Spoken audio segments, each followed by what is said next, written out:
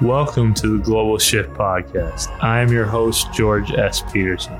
Join me as we discover how together we can not only create a shift in our own life, but in the lives of everyone we come into contact with. Learn how being of service, having a toolkit, and community can aid us in creating a more peaceful, happy, healthy world for all.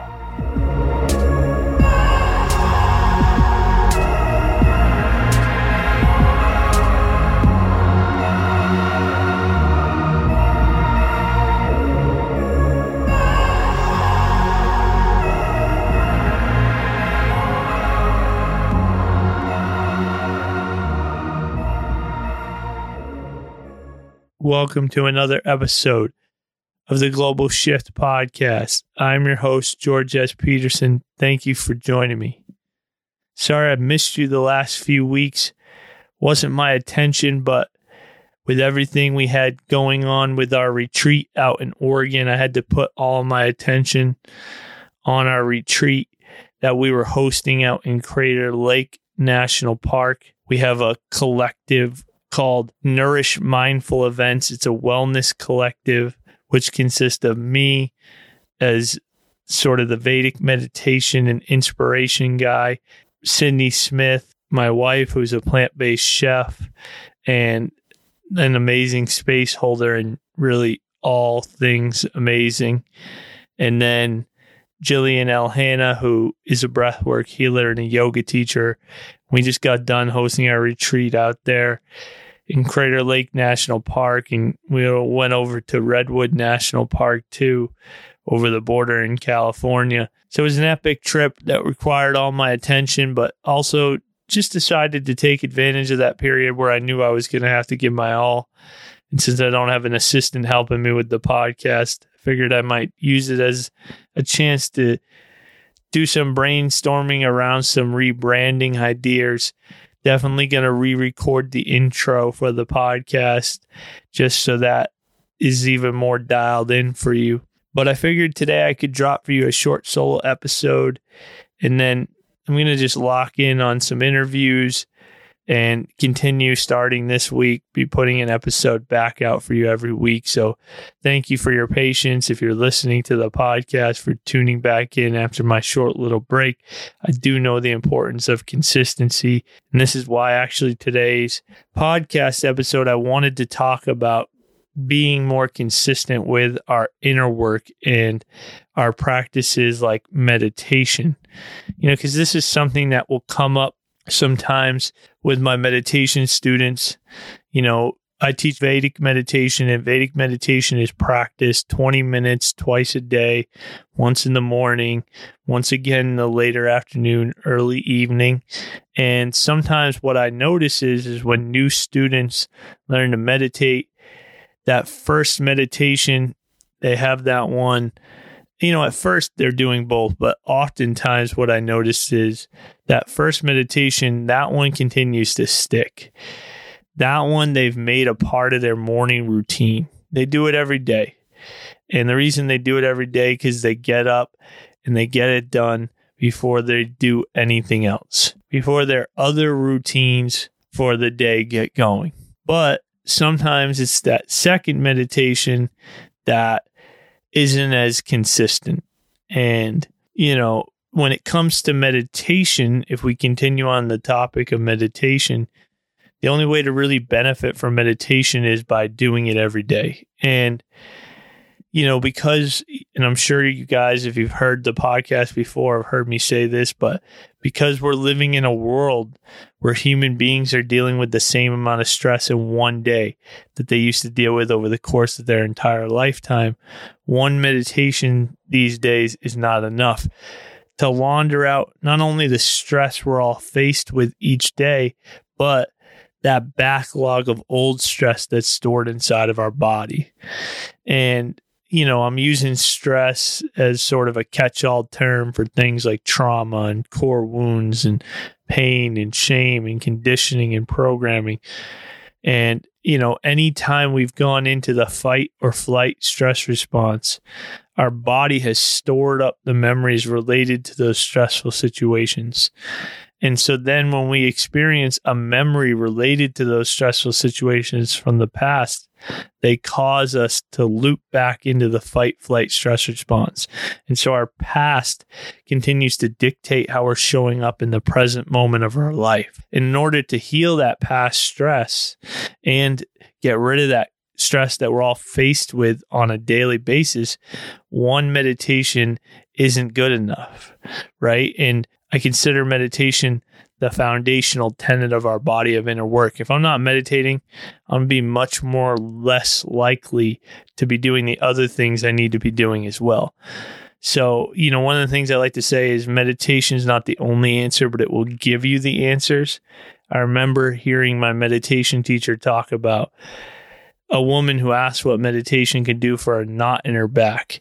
And he said, while meditation might help with the knot in her back, what meditation will probably do is give you an intuitive hit that, oh, remember that girl you met in the grocery store recently who was a massage therapist? You should go see her. And then when you follow that inspiration or that voice of your heart inside, that meditation turns up and you go see the massage therapist, she ends up working out the knot in your back. So meditation isn't the only answer, but it will give us the answer. But with all of our inner work, not just meditation, almost, I would say, half of the benefits from our inner work are determined by consistency. Again, we're not going to benefit from meditation or something like a physical movement practice or a practice like breath work or any of the things that are part of our body of inner work unless we're consistent. And a lot of times we're not consistent because we're still making our practice an option. And so when our practice is still an option, we end up asking ourselves bad questions. Questions like, I wonder if, I'm going to have time to meditate today, even though I have all these other important things that I need to be doing. And so when we ask questions like this that aren't very good, that aren't showing we're making our practice not an option, then those type of bad questions are going to lead to bad answers, which are going to get us bad results in our life. And so we have to start making our practice not an option. When we make our inner work in general not an option, but especially our meditation practice, then we start to ask ourselves better questions. Questions like, how am I going to make sure I make time to meditate? Or how am I going to make sure I make time to move my body today, even though I have all these other things that I need to be doing?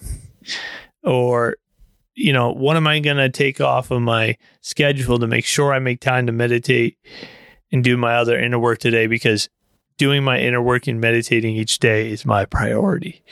And so when we ask better questions like this, that leads to better answers, which is going to get us better results. And, if we're not asking good questions to ourselves, this is a chance to be honest with ourselves and see how the questions I'm asking myself really showing the people around me that I'm making time for the things I say or I claim are important to me. And so, we may think that there's other more important things that we need to be doing with our time in order to be successful. But if you just use meditation as an example, if you really want to be successful, then what you really want to do is learn a practice like meditation so you can do less and accomplish more in your life. In other words, they asked my teacher's teacher what the greatest aspect a human being could have was, and he said the ability to discriminate. And he didn't mean against people. He meant to know in each moment what the first, second, and third best choice is. And when you know what the first, second, and third best choice is in each moment, it's like an archer who just knows, like, this is the first target I need to hit. This is the second target I need to hit. And this is the third target I need to hit. Right. And then you don't have to run around getting all stressed out trying to figure out or guess what you should be doing next. Right. When you're running around getting more stressed out, trying to guess what you have to do next or unsure of what decision to make, that's how you end up wanting to take the edge off with something like drugs or alcohol. And it reminds me of a post actually my meditation teacher made recently, which said, meditation is my weed. And that was by my teacher, Light Watkins. And pretty much what he said underneath that post was, look, if you take the edge off every day with meditation, you're not going to have the desire to take the edge off anymore with alcohol. So in other words, when we meditate, it becomes easier to know what our next right indicated step is to be, right? Because we start when we meditate to turn the volume up on our heart. And if we follow our heart, things in our life are going to tend to work out for us more. But one of the telltale signs that something's coming from our heart voice is it's nudging us to move outside of our comfort zone. So it doesn't mean that, because things are going to work out for us more, that we're going to become more comfortable. It just means that we're going to be on the path of putting growth and evolution in the first position in our life. And usually when we're putting growth and evolution in the first position in our life, we tend to experience less destruction. That's all that means. And so by meditating, though, the reason doing our inner work and meditating can make us successful, right?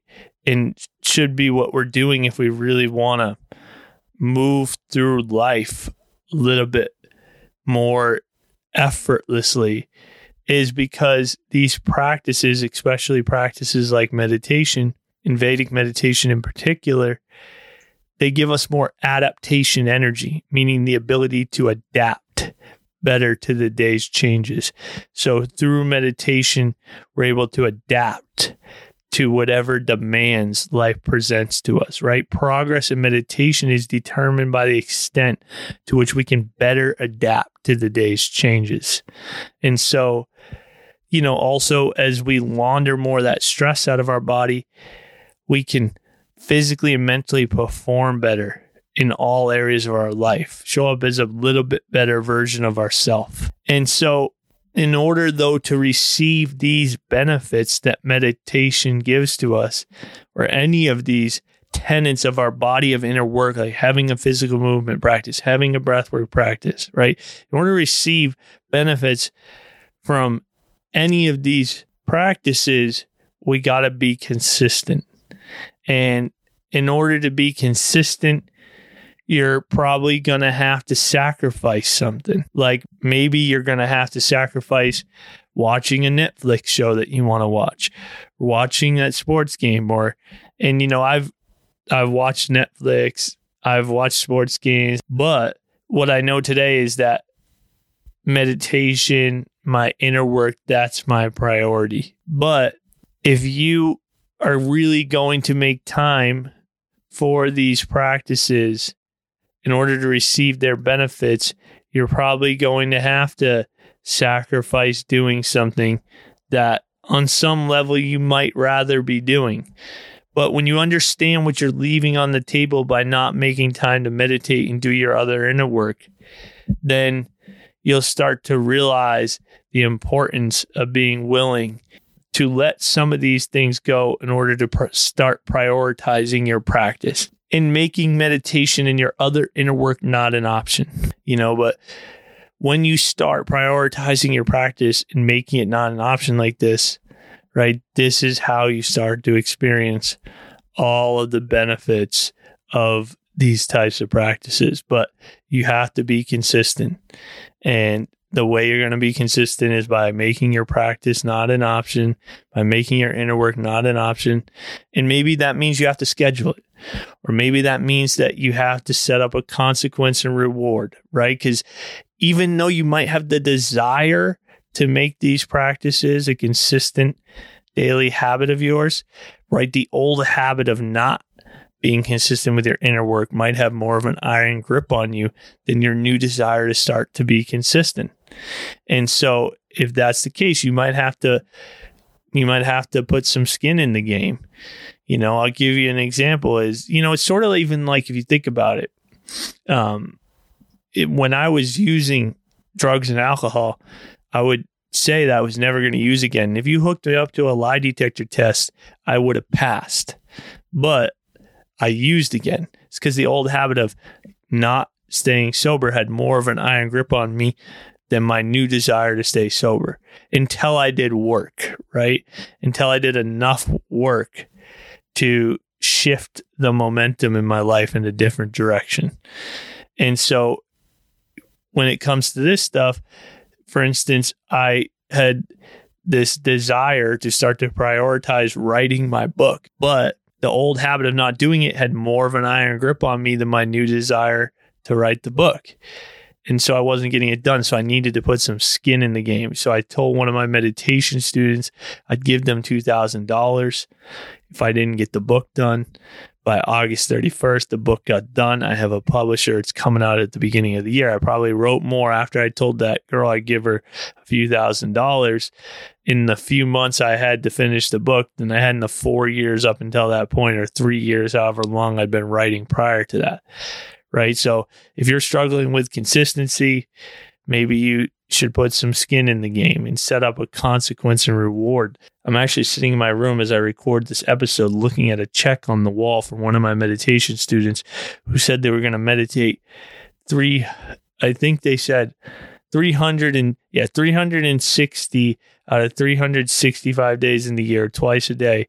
And if they didn't, they were going to let me cash this check they gave me for $7,000. And they know I'll cash it, right? Because I would want them to do the same for me. I want people to hold me accountable.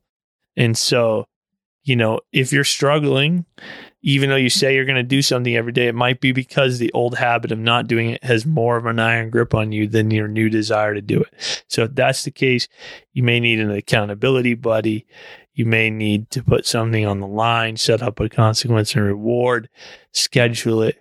But, for instance, going back to the meditation, if I could bottle up all the benefits of meditation and put them in a pill, I'd have the entire world at my doorstep. What should I be prioritizing that's more important than a practice that can give me all those benefits, right? Enough benefits that if I put them in a pill and sold them, I'd have the entire world at my doorstep. There's nothing more important that I should be doing with my time. And like I said, if I am meditating every day, twice a day, I'm going to be more likely to make time for all the other important things I should be doing.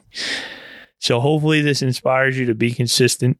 I'm not perfect. I should have been consistent even while I was on the retreat with this podcast, but I didn't because I didn't have enough episodes saved up in the can and I didn't get them edited.